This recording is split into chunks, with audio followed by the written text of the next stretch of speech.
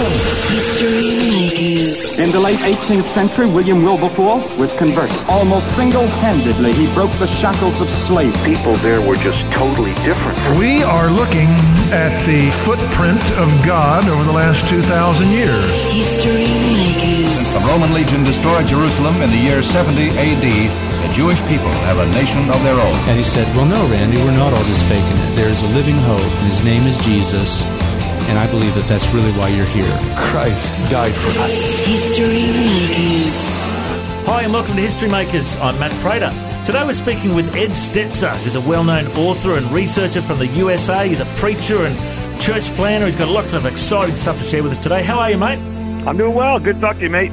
Now, you're out in Australia recently, touring. What did you think of our country? Well, I was very, very impressed and also really just trusting the Lord for some really powerful things, a breakthrough. Had the privilege of, being there twice so far, but up in, I think, Brisbane, where you originate this programming across Australia, but then also been to Melbourne, Sydney, Gold Coast, and just a beautiful country, wonderful people. My wife wants to move there. Very cool. Now, when you were out here, what was the message you were bringing? Well, it was different in different settings. I spoke in Gold Coast, and I did a conference on evangelism. I was in Sydney and did something on church planning. I was in Melbourne, did something on preaching. And over in Adelaide, I did something on mission and missions. So, it's been different things in different locations, just kind of set up with some local partners and shared what they had a need to hear. Now, I've just been fascinated to read through some of your bio and some of the books you've written. I need to read those myself, I think. Planting Missional Churches, Spiritual Warfare and Missions, the Transformational Church, Transformational Groups, Planting New Churches in a Postmodern Age. You've written a lot of books, obviously focused on ministry a lot. Tell us a bit of your background. How did you first start out in ministry as a young fella? Yeah. Well, of course, I grew up in outside of New York City in an Irish Catholic home. I wasn't. We didn't go to church. When I say Catholic, really, the Catholic Church was the church we didn't go to on Sundays. And later, years later, heard the gospel. My sister first, then my mother, then me. Trusted and followed Christ, was changed by the power of the gospel, born again. Years later, I would begin to prepare to be a doctor, but God redirected me, called me to be a pastor, and I started as a church planner, planted a church in the inner city of Buffalo, New York, a city here in our country that has really experienced some very hard times. I was in the inner city among the urban poor, planted a few churches in a place down the road, another city a couple hours away called Erie, Pennsylvania. And from there, I was asked to become a seminary professor. So I taught church planting and evangelism and missions, and did another doctorate while I was at the seminary, and eventually went into research. And that's what I do now. Actually, we just had a team member there for 3 weeks in Australia. We're doing research also in Australia. In a couple. This is our second project there in Australia. So we had the privilege of doing research in the U.S. and Canada, Brazil, Australia, different places around the world. Now, mate, I love to hear about your passion for church planting. I pastor a church called New Hope in Brisbane, which was planted out of New Hope in Hawaii with Pastor Wayne Cadero. Yeah.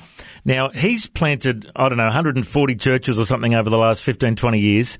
And he says to his pastors, every 5 years, you should plant a church and send out your best leaders to go and plant a church. Otherwise, you'll grow stale and ingrown. What do you think of that advice? Well, first, let me just say I love your pastor, and I consider him a friend. And I work with the Foursquare Church here in the United States. I had the privilege of speaking at their meeting the last several years, and so I'm all with it. And I think ultimately across Australia, churches can be planting churches, and starting new congregations, I think is really key. And we have several denominations that are passionate about it. Actually, the research project we're doing right now is on kind of the characteristics of effective Australian church planters, in partnership with several denominations. The lead denomination or group would be the Geneva Push, but we've got Anglicans and Pentecostals and Presbys and Baptists all involved in the research.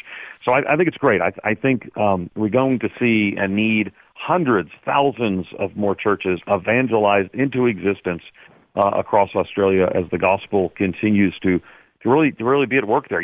Last time I was there, I preached down at I think they changed the name, but I think it was York Street, St. Philip's Anglican there, right in downtown business district, the CBD in Sydney. And one of the things I loved about the church is its heritage. You go down to the basement, and it talks about being a new church started, and yet out of that church came so many other churches. Well, I think we need a new explosion of that kind of church planting across Australia, so that the gospel might be advanced. Some groups are getting a hold of that and are running with it.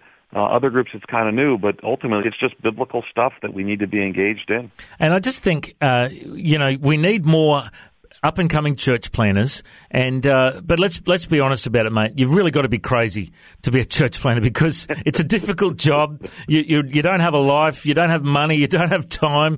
It is probably one of the most high-pressure jobs, but one of the most important jobs on the planet. Hey. Yeah, no question. I mean, to basically, go in an area, like you went there to Brisbane, where there are churches, but certainly there's a great dearth and a great need for many, many more.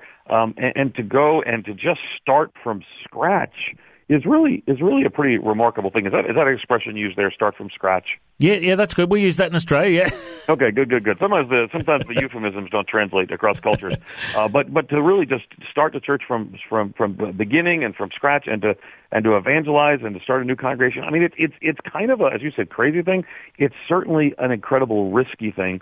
And I think that your listeners and their churches, and we can all be involved in this in some way to help sponsor churches. Maybe some people are feeling called to be a church planter, or whatever else it may be. Now, the other thing I'm curious about to ask you, I remember reading about Nicky Gumbel in Holy Trinity Brompton in the UK.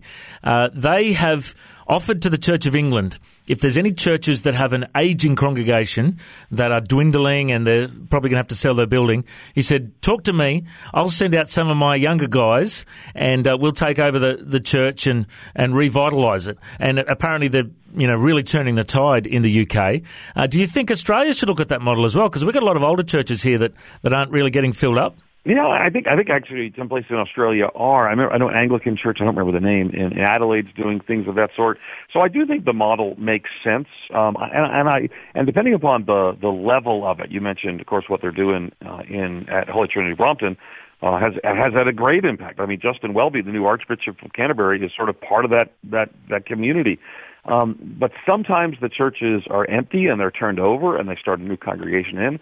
Sometimes they bring people in alongside. So absolutely, I think we need all kinds of models to revitalize churches, to plant churches. I've actually written and done more research on church revitalization than church planting. So I think if we're going to see the gospel spread, the communities impacted across Australia, it's going to be dying churches revitalized, struggling churches refocused, and just churches from scratch, as you've done at New Hope Brisbane, churches from scratch that are started and press forward for the gospel. And, mate, I just love that we've got guys like you who are really smart to help guys like me get on the right track, because, let's face it, there's a lot of young pastors that are out there, and they've got a bit of training, they've got a bit of experience, but they've just got a lot of zeal and enthusiasm, and we need guys like you who've got, what have you got, two master's degrees, 2 doctorates?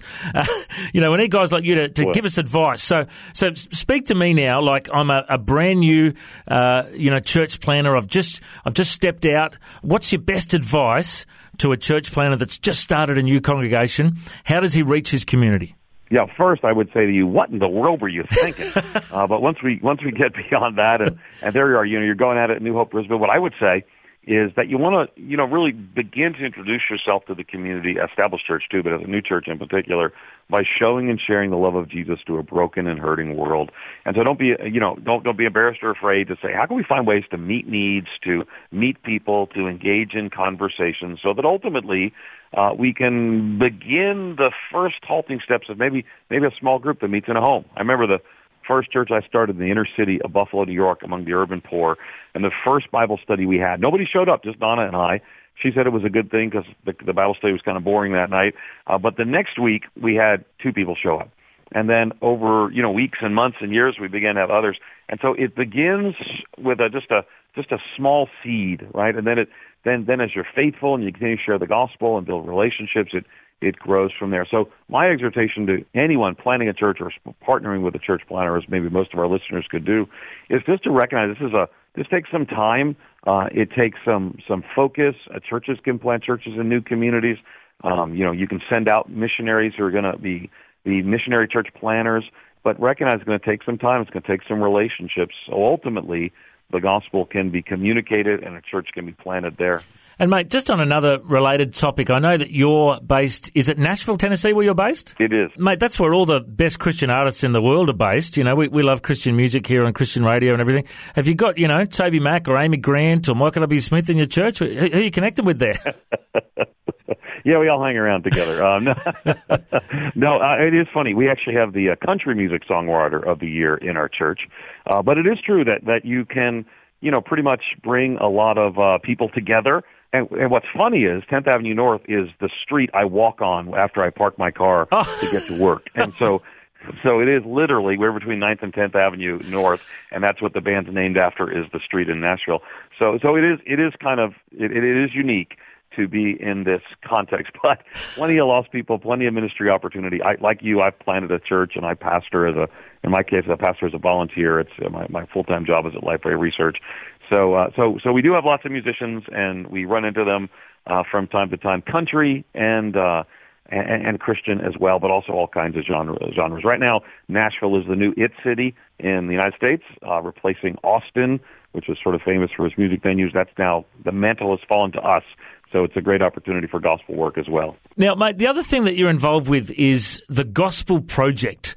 You're the executive editor. It's a curriculum used by more than 400,000 individuals each week. Tell us about that. Yeah, it's actually up to 600,000 now. Oh. We launched it about 18 months, 2 years ago. It just exploded. And now people all over the world, people in churches in Australia use it as well. And what it is, it's a curriculum that you can use for children, for students, for adults.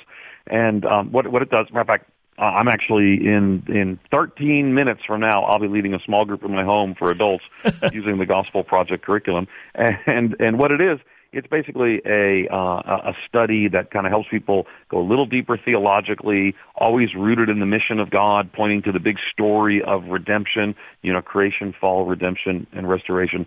So what we wanted to do, we have a euphemism here. We wanted to put the cookies a little higher on the shelf. So it's not just kind of baseline Bible study, but it kind of has on-ramps, but we want to take people deeper. We think that, for example, if students in high school can study algebra, then they can learn some theology in church. So, and the response has just been amazing. Like I said, from in a couple of years, from 0 to 600,000 people every week using the Gospel Project. And people can find more if they just Google the Gospel Project. It's easy to find, and lots of information about what we're doing. It's an honour to be able to catch up with you on the phone today. We need guys like you to inspire people to plant churches and to make sure we're reaching out to the world. And I just think it's a blessing to have you on the show. I reckon you're history maker, Ed Stetzer. Thanks for your time. Thank you, my friend. Thanks for joining us on History Makers. If you'd like to listen to this interview again, just go to historymakers.tv. There you'll find links to Facebook, Twitter and Instagram. You can subscribe to our iTunes podcast or check out our YouTube clips. And you can find out about History Makers TV. We are a faith-based ministry and we appreciate every donation. The vision of History Makers is to share the good news of Jesus Christ to the nations of the world. If you'd like to partner with us, send us an email, info@historymakersradio.com. God bless you. Have an awesome day. I'm Matt Prater, and why don't you go and make history? History Makers. Order your flash drive with 20 of the best History Makers interviews now at historymakers.tv for just $19.95. All proceeds will help History Makers Radio and TV share the gospel all around the world. Order now at station sponsor historymakers.tv. You'll hear interviews from Mark Burnett, producer of the Bible series and Survivor, musicians like Paul Coleman, Mark Schultz and George McArdle from the Little River Band, also Kate Brax, winner of MasterChef 2011, former Olympian Elka Whalen, and many more. Order now at historymakers.tv.